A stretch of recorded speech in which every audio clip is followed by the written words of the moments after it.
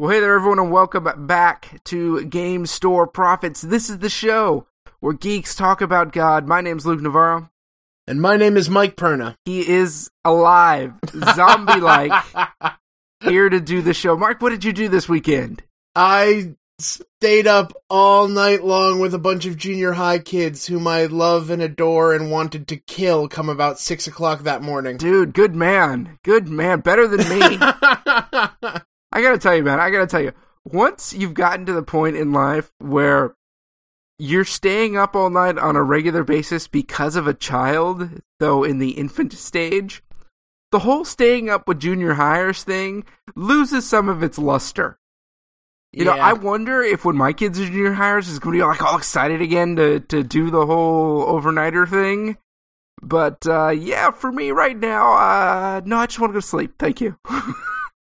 No, there were some really great moments. I love these kids. They're just a blast to hang out with. And there were some truly amazing moments, like, at 5 o'clock in the morning when we're all half dead, we lined up a bunch of soda bottles and greased up a frozen chicken and bowled for soda.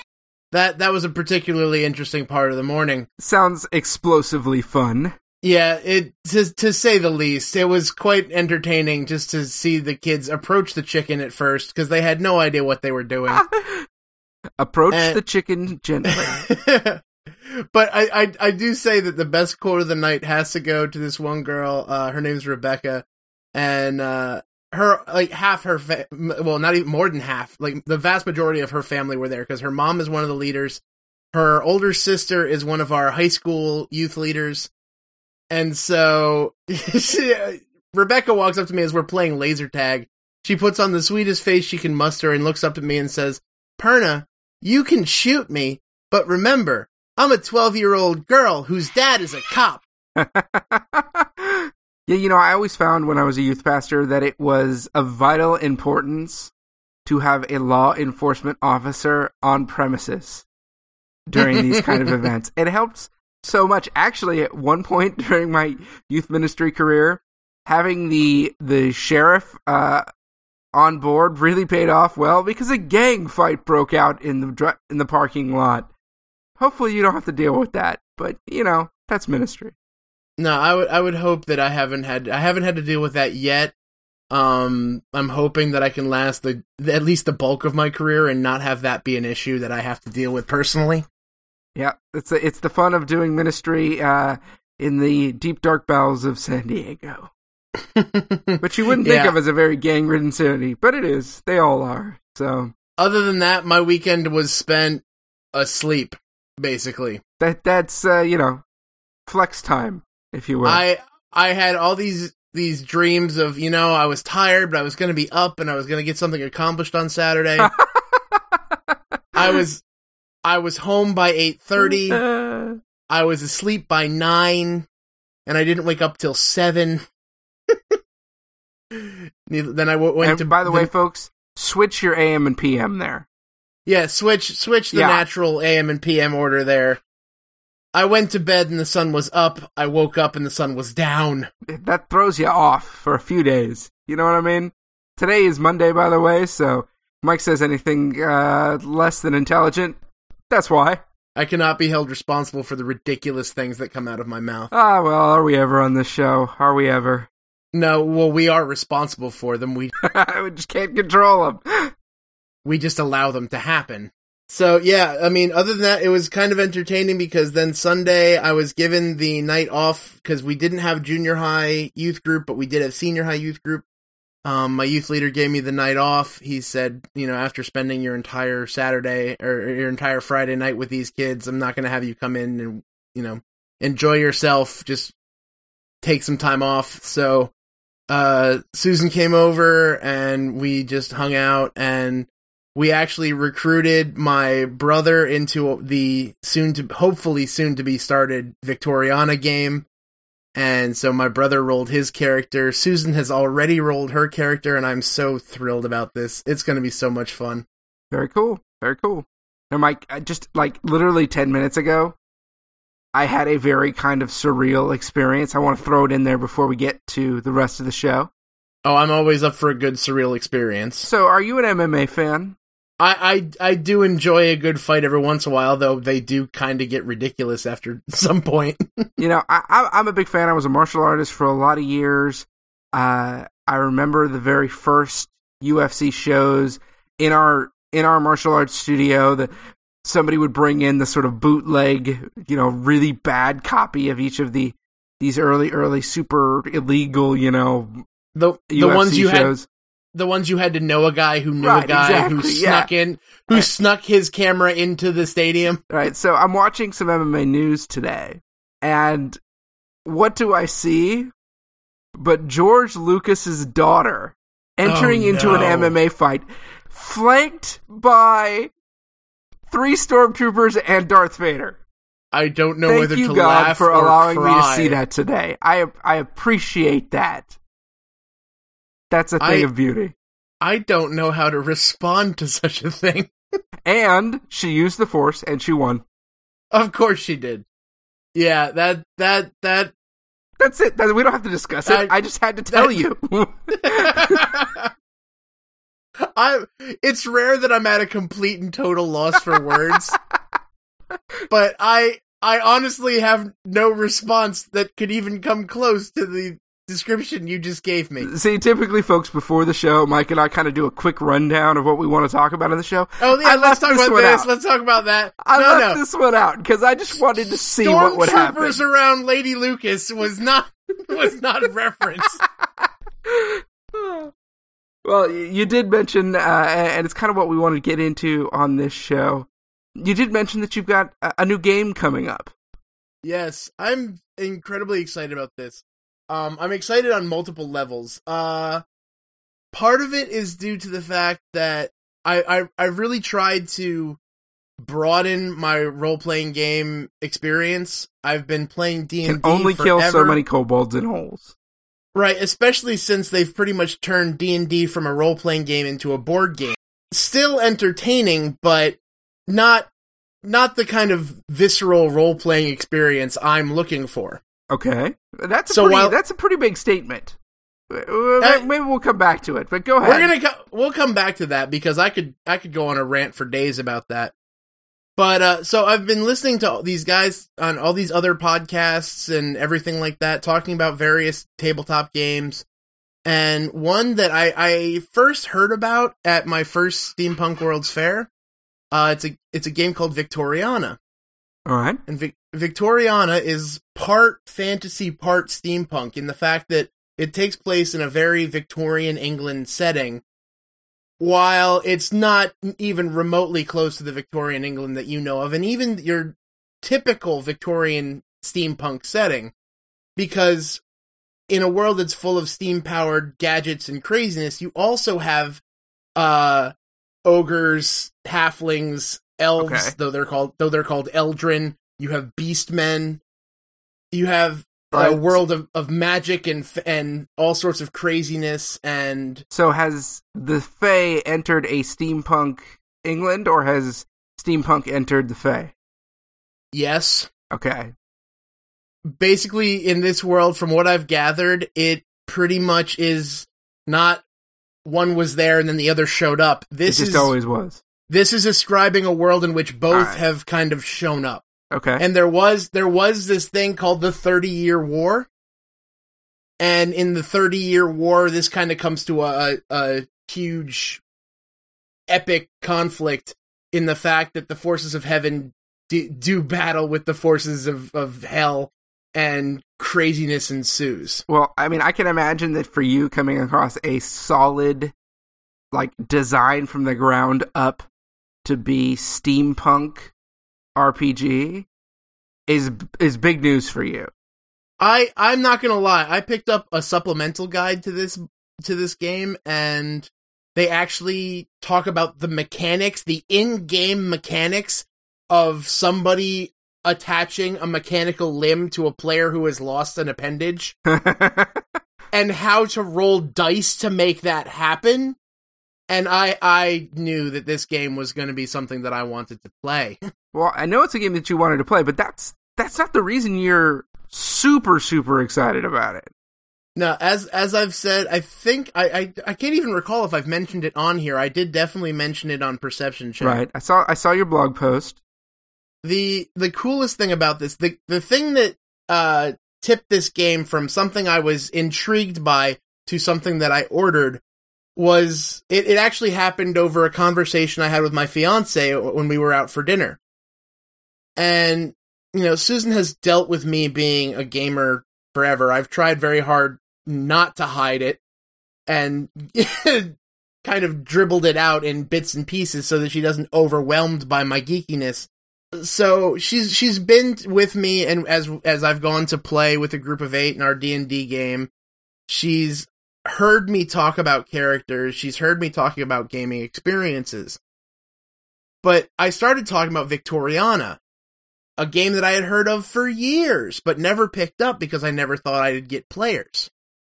As I'm explaining this whole idea of steampunk and magic and faith and how it all ties together, because yes, there is powerful faith in this game. It's actually part of the mechanic. And I'm explaining this whole system to her, and over dinner, she just looks at me and she goes, "Huh, that sounds really interesting. I think I would actually play that one."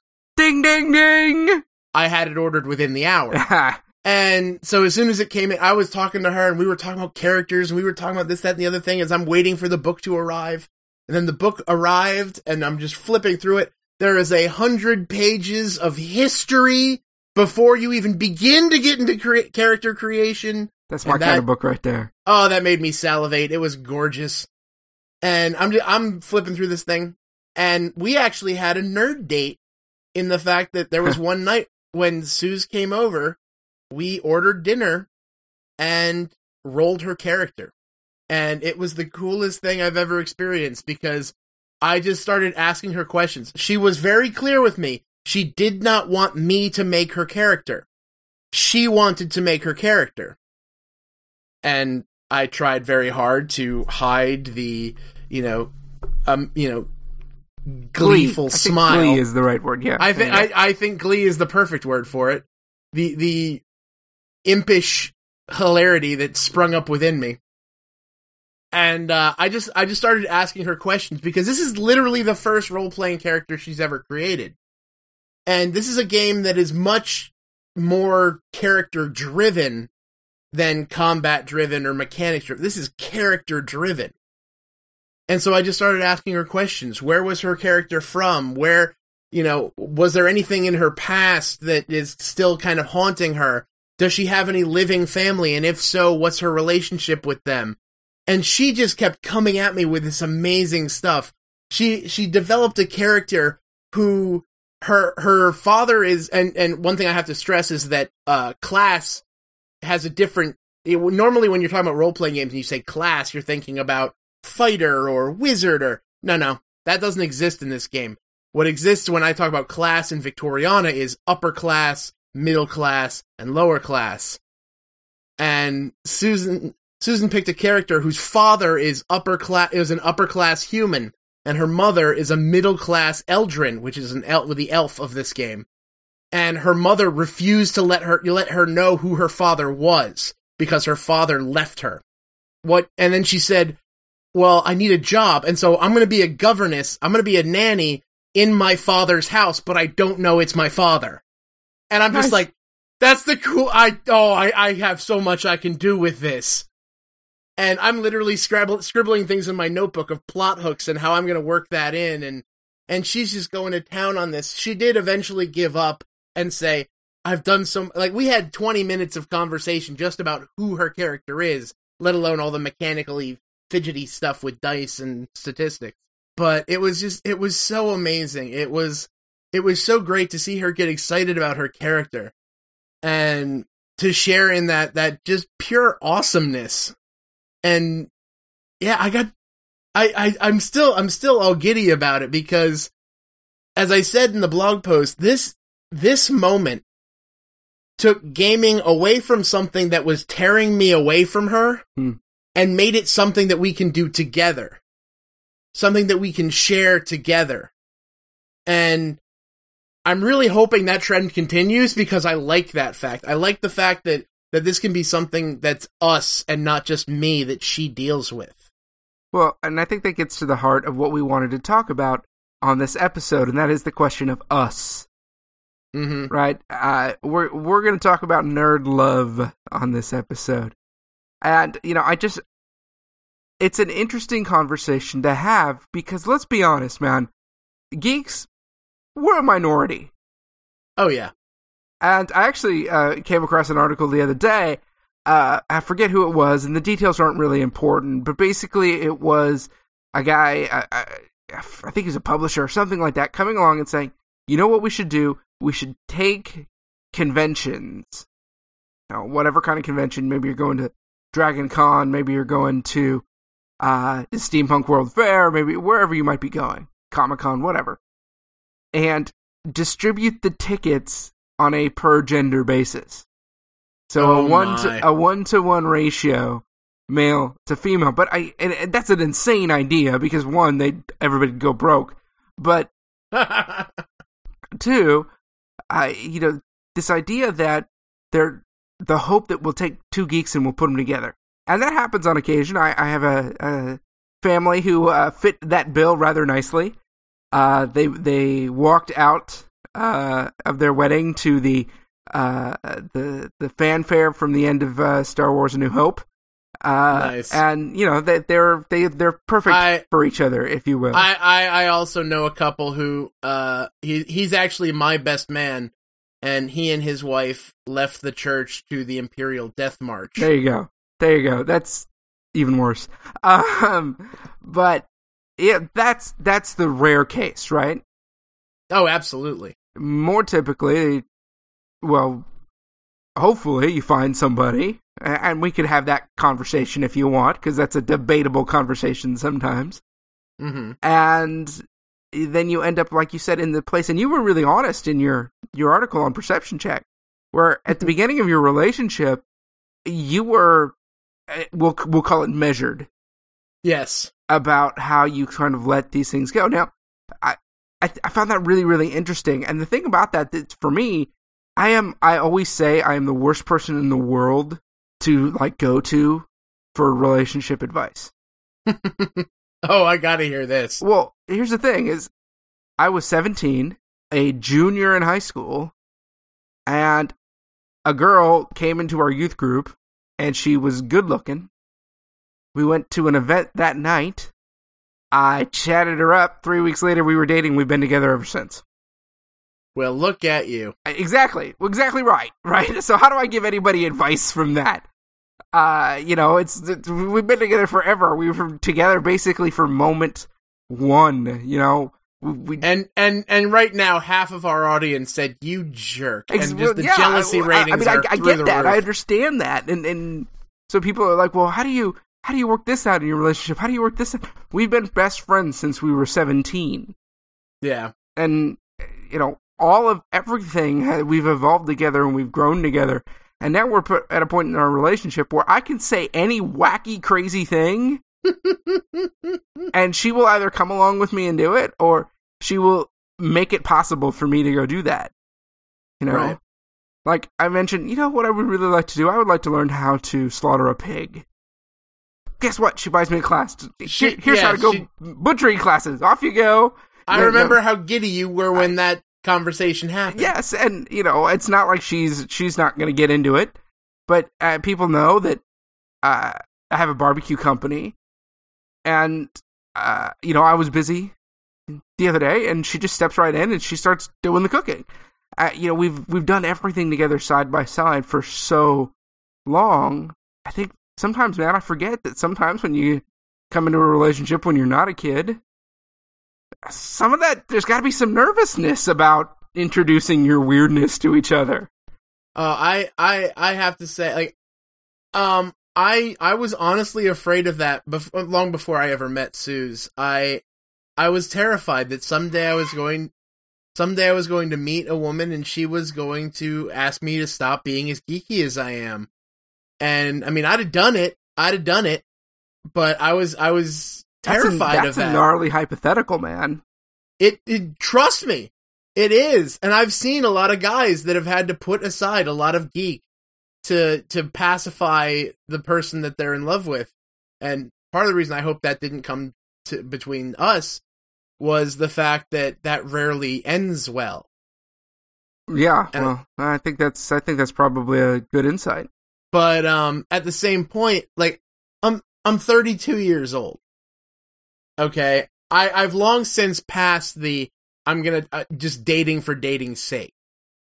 Okay, I've long since passed the age of, gosh, I'm gonna try this out and see how it is. I don't know if it's gonna happen, but maybe we're just we're gonna try. All right. So what you're saying is relationships have taken on, every relationship you entered into took on a little bit more weight. It became, nothing had to be settled day one. No. But just I think more that's than foolishness. More than it had been. Right. It's the idea that if there's no chance of this going any farther, why am I wasting my time? I'm wasting my time. I'm wasting her time. I got better things to do. I got raids. There you go. All right. So, it just took on this idea of if there's no chance for this to move forward, I don't want to bother. And so it was, how do I put this? It was an act of self-preservation that I not completely hide my geekiness. Okay. So you don't want to end up 6 months into a relationship and all of a sudden show her your Warhammer collection. Right. I didn't want to just throw that at her, after we've made this huge commitment. Right. No.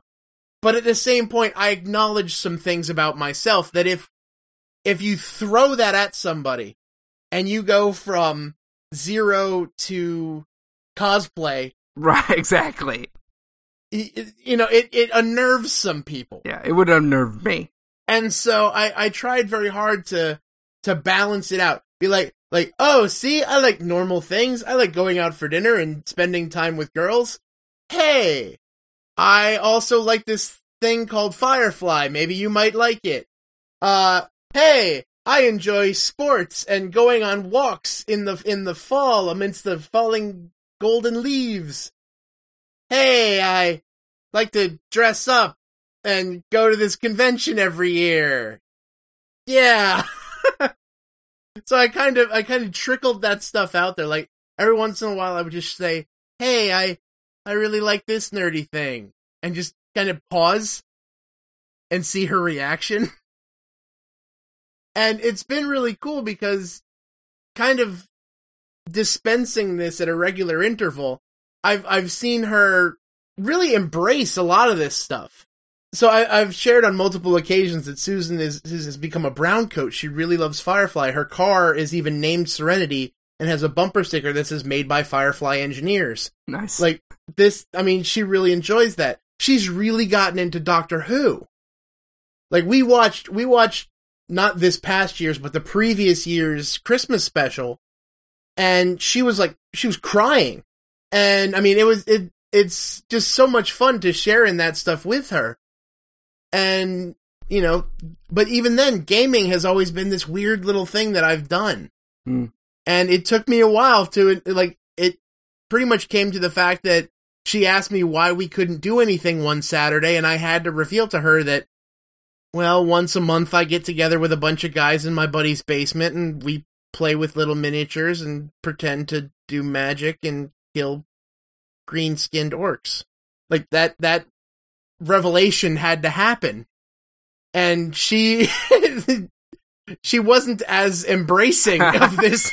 That particular aspect of my existence took a little more convincing. It really had a lot to do with her and her willingness to, be with me in this relationship. Yeah, well, I think that hits the key. Because we're talking about geeky stuff, and let's be fair, most geeky weirdness does take it a level beyond your average dude's typical weirdness. If you're doing it right, you're going to freak some people out. Right. But in every relationship, we're going to bring in, a set of interest, a set of not even just ways of going about life. Mm-hmm. That you're going to have to figure out how to navigate together. And again, like I said, that's why I say that I'm just such a terrible, terrible advice giver. Because I was with my wife before I had figured out my ways of life. But what you've kind of described is this, you could take out role-playing games and put in just about anything. Oh, yeah. And the process that you guys are going through right now, especially, you guys are engaged, and you're kind of in that very tumultuous, everything is happening at this stage of your relationship. It was 3 months yesterday, and we'll be married. 3 months exactly from yesterday. Right. Well, and just not even the engagement, but it kind of, once you're kind of on the road to engagement, things are moving at a pretty high rate of speed for most people. Oh, yeah. Like I said, this is all going down in 3 months.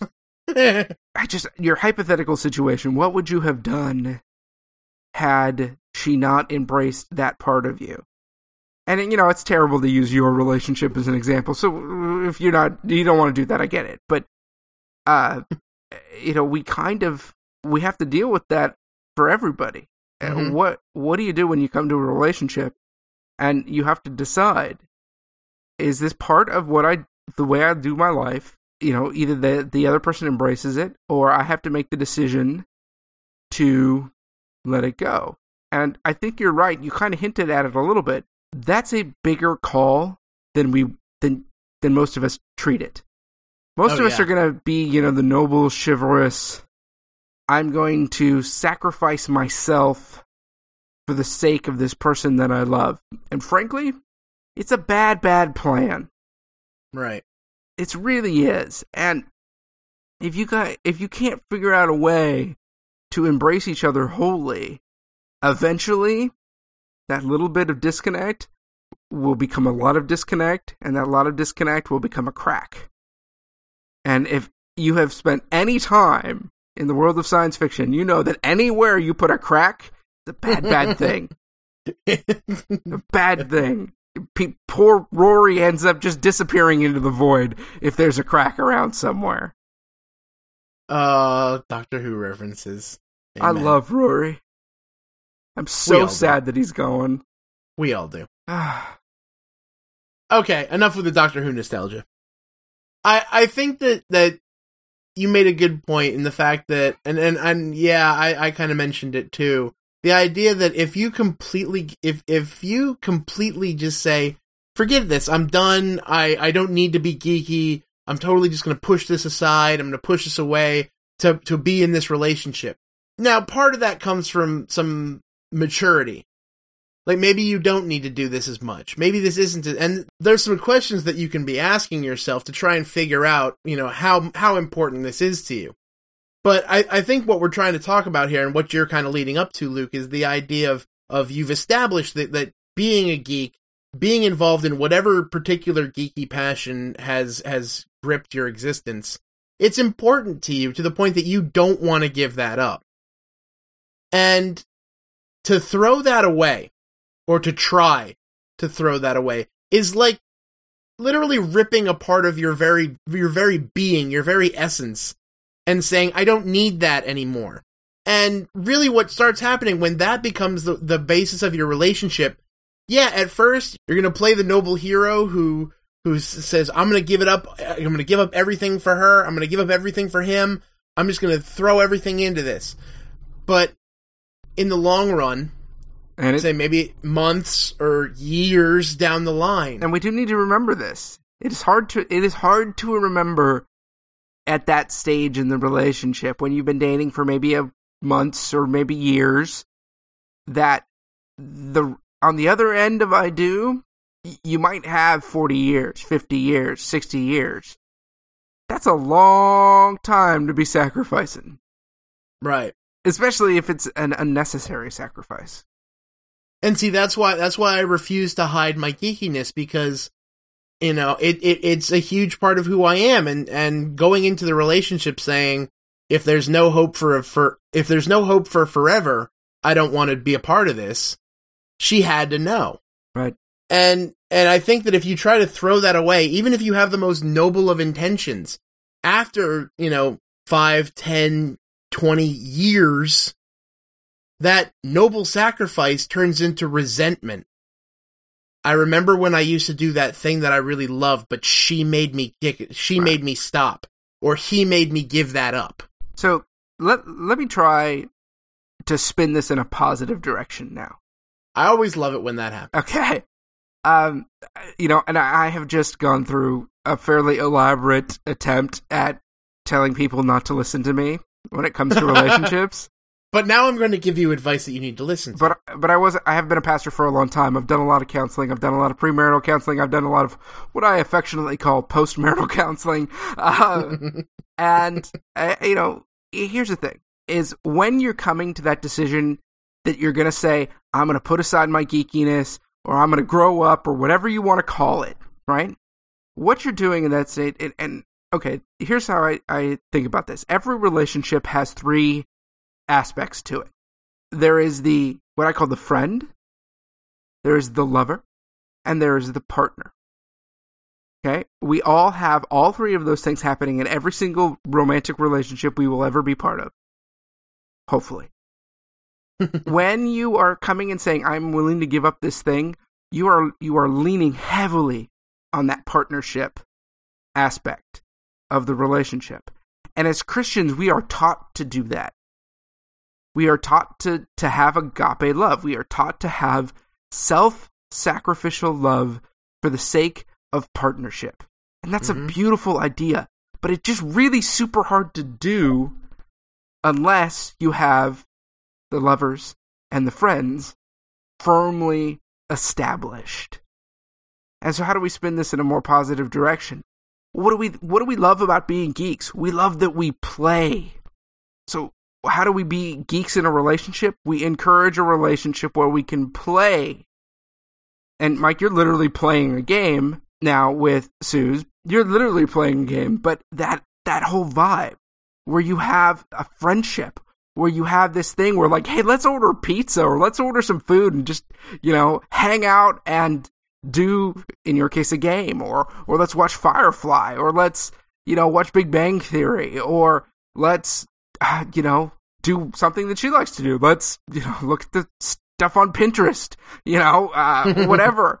I can't tell you how many times the phone reaches across the couch. Check this out. It's on Pinterest. Okay. And, I would not necessarily go looking for those things on my own, but I think it's really cool when she hands it over to me. Mm-hmm.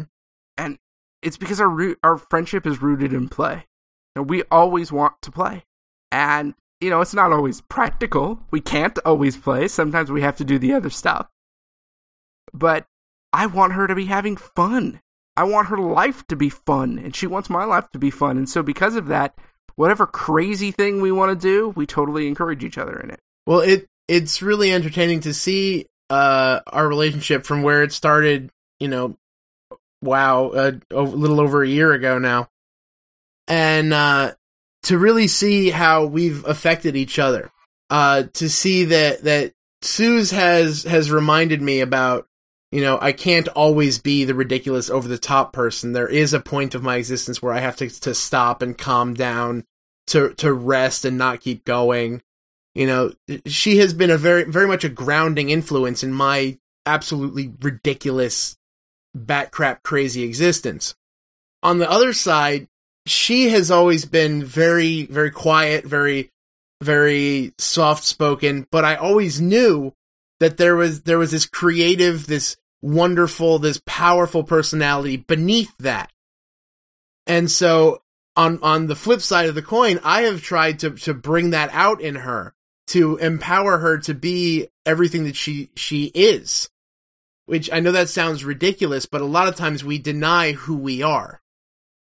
And so my whole place in this relationship has been to empower her to be the person that she's always pushed down. And so it was so great just to sit there and talk with her about this character, because I know that she's had these cool ideas in her head. She's read too much great literature to not have these ideas flying around in her head. And to see that bubble up, I don't want to keep going back to the blog post, but at the same point, it was such, when I came up with this analogy, it really just spoke to me. One of my favorite movies ever, in fact, until Hugo dethroned it, it has been my favorite movie ever, is a movie, Finding Neverland. And it's been out long enough that I feel like I can talk about the ending without spoilers. There's one part towards the towards the climax where J.M. Barrie's wife is reading the notebook filled with stuff about Neverland, and she says, "I wish you would have taken me here." And he responds with a very dejected, "Well, I tried, but you were busy organizing the furniture." And, fast forward through a lot of stuff, Sylvia Llewellyn-Davies is sitting in her parlor, and she can barely speak, she can barely stand, and yet he brings the play into her parlor.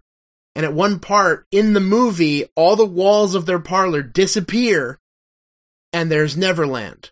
And this woman who can barely stand gets up and is standing right on the edge of Neverland, and he walks up to her and whispers into her ear, "This is Neverland." And she walks into it.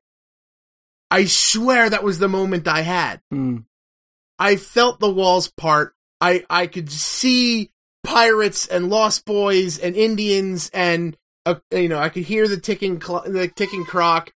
I saw all of that, and I just wanted to just walk up to her, and she's talking about this character and really sitting there asking questions like, "Do I think Lucy would do that? No, I don't think Lucy would, but I do think she would do this." Like, as she's doing it, I'm just like, this is it. This is why I love playing these games. This is why I love doing this. Well, and I think that you hit on a big issue here. I like to call marriage the only singular relationship we will ever have. And it's maybe not entirely accurate. You might say, well, you only have one relationship with a mom. You only have one relationship with your dad. But we do have two parents, and even if we don't have the privilege of knowing one of those parents, you know that they exist.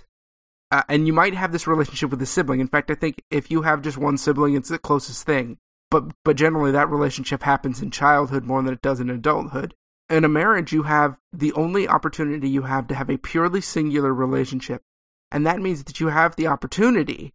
Now, not everybody lives up to it, but you have the opportunity to have the safest relationship you can imagine. It's a relationship where, because there's only one other person involved, you know that you can drop those barriers, and the things that might have you say, "I'm not going to create a character," or "I'm not going to go and try this thing that has been playing around in the back of my mind because I might feel awkward about it, or I might feel scared to go do that in public."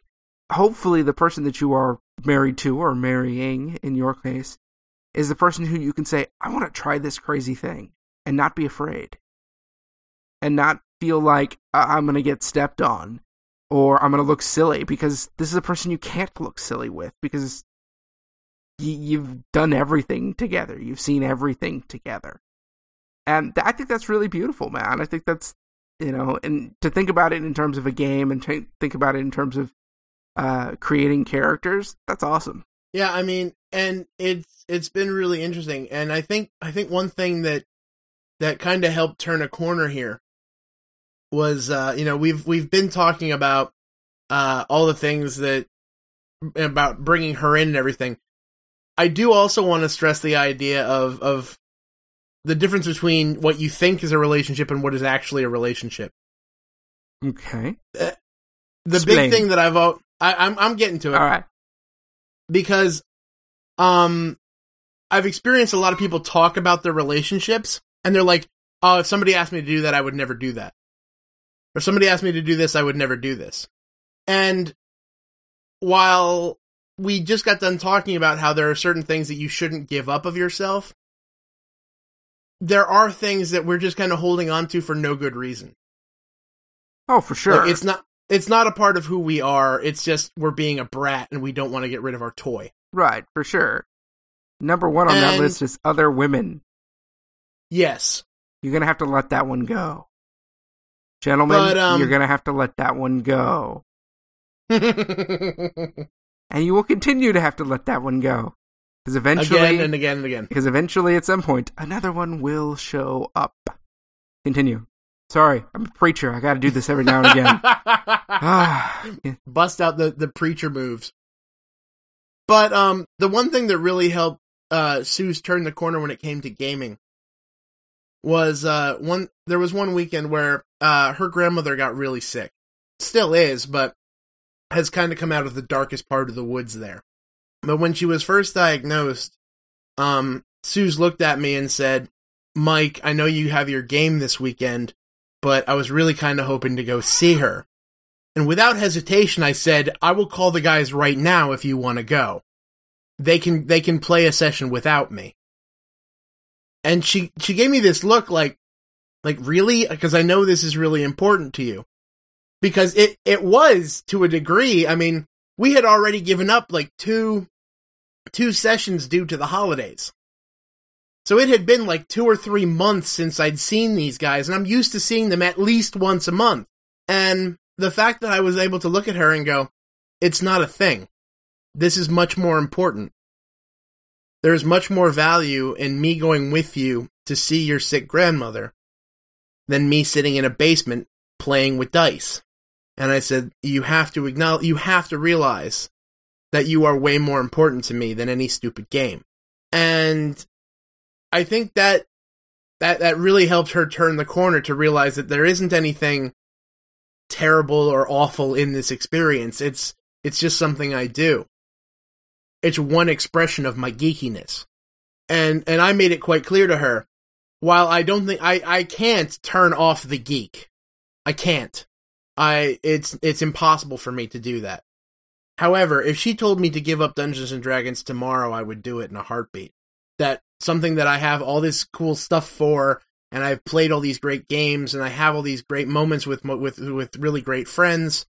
I would give up that game in a heartbeat because she's more important to me than that. And I think that in a fake relationship, you grab onto the game. You grab onto one aspect of geek and say, this is mine and you can't take it from me. I can't believe you would ask. This is unfair of you to ask this of me. In a relationship, you start looking and you say, is this really worth the hurt it's going to cause her? Is doing this worth the kind of pain and suffering it might cause her, might cause him? And, there is a point where some things have to be compromised, not given up, not, completely, denied, but compromises, because that's what relationships are about. Two people walking together, not two people walking next to each other. And I mean, I know that seems like splitting hairs, but if that's, I've just seen so many relationships just fizzle out to nothing because they are two people that exist in the same place.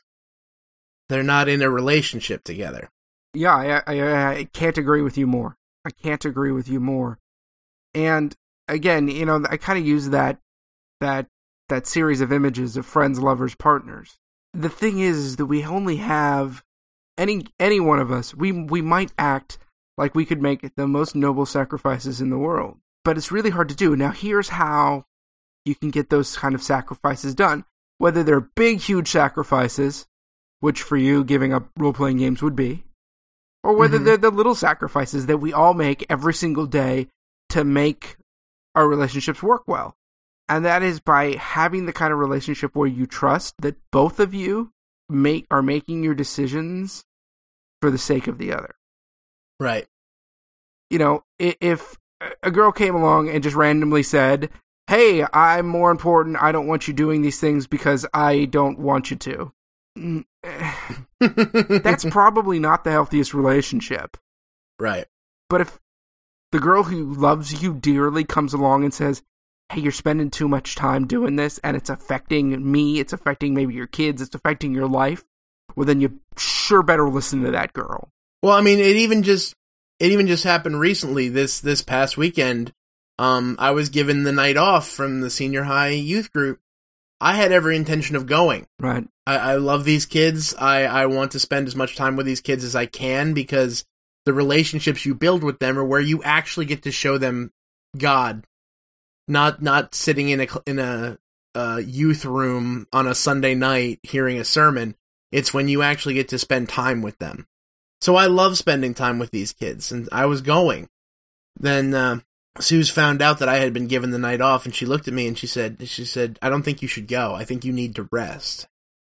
You're clearly exhausted, and you just need to stop. You've been given permission to stop. You're not going to go against any kind of responsibility here. You need to take this.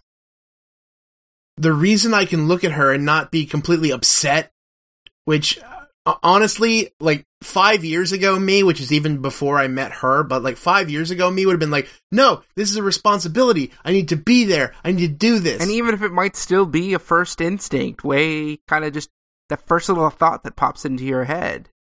Right. I remember that Susan is also the person who looked at me and said, if you get a job in a church in middle of nowhere, Idaho, and you start tomorrow, I am going with you. That's right. You've nailed it. I think that is the perfect example of what a relationship is all about. Is this person is for you. Yeah. She's for you more than anybody else in this world is for you. And that means she wants you to game because she knows that you love it. But it also means that sometimes she's going to tell you things that you don't want to hear, but that are for you. Mm-hmm. That's what it's all about. And, I think this is when we turn the corner. I mean, granted, it's really hard to say that you're turning a corner when you talk about relationships are kind of relationship. Right. I mean, but that's just it. If you can't look at relationships as seen through the lens of Scripture without seeing that the reason we do this, the template by which relationships are seen is by how much God loves us. I mean, Luke, you just said, you've spent time doing premarital counseling. I've done premarital counseling, and I'm in premarital counseling right now. And this whole relationship dynamic, you always are going to come back to the passages that say, wives, submit to your husbands. Husbands, love your wives as Christ loved the church. Basically meaning that both people in this relationship empty themselves and their own desires and their own wants for the benefit of the other, knowing that they're doing the same for you. And all of that is tied up into the image of God. It's tied up into the fact that God has done that for us. There's a reason that the church is referred to as the bride of Christ. And there's so much talk about the wedding feast and all this relational language when it comes to our relationship with God. It's the idea that God has given up everything. And I know that sounds so weird, but if you really look at the cross and what it means, that's exactly what's happened. The thing is, it does sound weird. And you'd think, right, when I don't know, but when I was on the other side of I do, I kind of thought about it in terms of my understanding of God and his relationship with me is going to inform my marriage. And it has. But I'm going to be honest with you. The experience of my marriage has so much more informed my understanding of God. Oh, yeah. Than the other way around. Because there is something in the just raw connectedness that I have to my spouse. And not just the connectedness, but what happens because of that connectedness that has made my relationship with God that much richer, that much clearer. And again, that comes down to that one sacred relationship. And I realize that we live in a society where it maybe isn't the one sacred relationship, but it was kind of intended to be. And because through that experience, we find out what it means to be connected to God. And we find out what it means for God to be entirely for us. And no human can do that. No human can be as for us that God is. But being able to experience that even in a little bit really does inform your experience of God. Yeah, and it's so interesting just to see. I mean, it's been a really I don't even know how to put words to this. It's been just an experience beyond understanding, really, to walk with Susan in this, because you can say over and over again, you can say things like, oh, I'm just I totally want to just walk with you and I'm going to empower you to do what you want to do and to be who God has for you. And you can say stuff like that. I've been saying that to people for years. But when I'm talking about the relationship that Susan and I have, I've come that there's been more of a drive for that than I think I've ever had with any other relationship in my existence. It's that idea of my job, my responsibility in this relationship is to make her see who God has made her to be. I'm not making her that. I'm not doing anything there. I'm showing her who God has made her to be. And I will help her in any way I can to be who God has for her to be. Likewise, I know that she is going to take me to task to be the man of God that God has made me to be. It seems so cheesy to say that she is going to push me to be the man that she knows I am. But it's true. Well, sometimes we're not as for us as our spouses. Absolutely. In fact, I think probably a lot of the time. And to have that encouragement, that admonition, sometimes the gentle correction, sometimes the less than gentle correction, that comes from a spouse who loves you, it really does make you more in the image of Christ. And like you said, specifically more in the image that Christ has for you. I think so much of relationship and the whole building of this, we've kind of danced around it, and I just want to kind of crunch it down a little bit. It's this idea that you are there to build each other up. That so much we talk about giving things up and receiving things. That's it. You are there to build each other up. You are there to make each other more like, draw closer to God.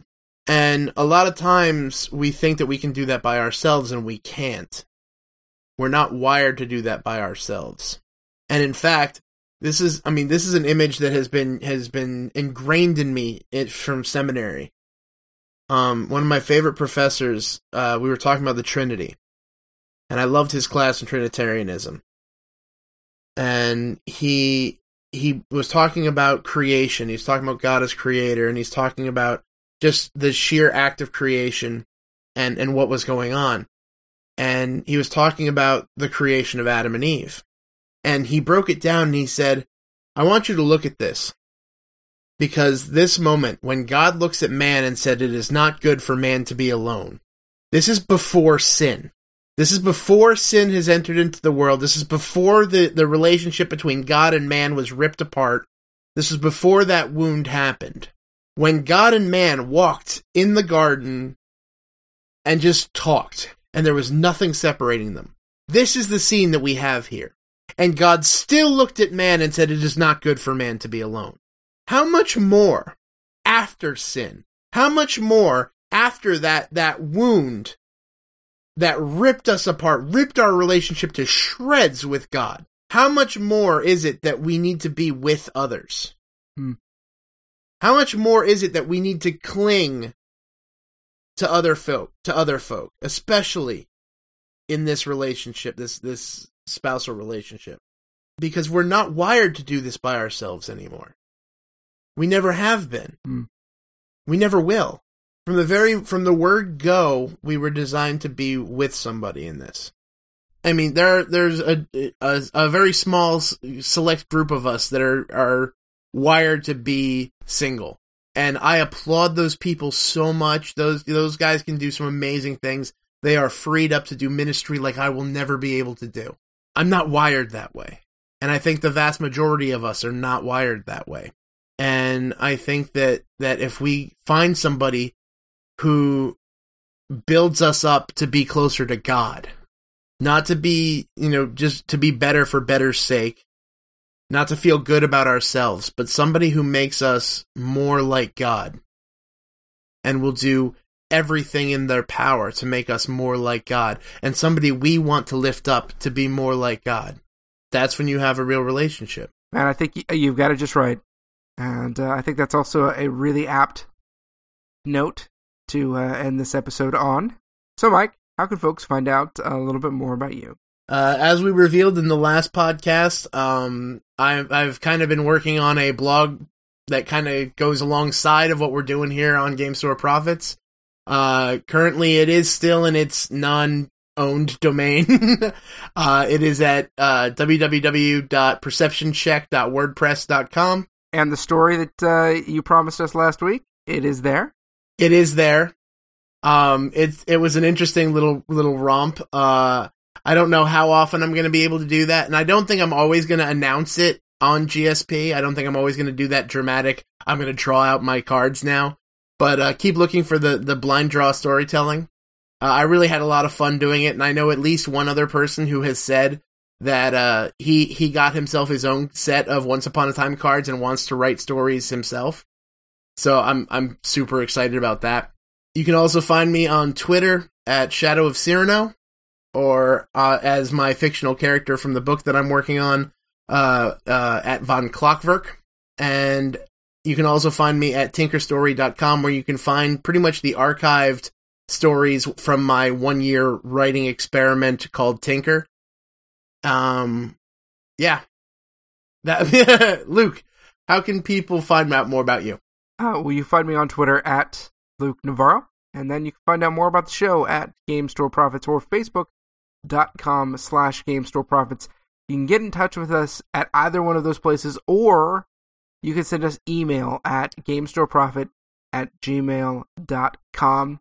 As always, we are so thankful that you're hanging out with us, talking about geeky things, but also talking about the things of God. And we leave you with a reminder that we always do, that God is the game master, and no matter how the dice fall, the game plays on.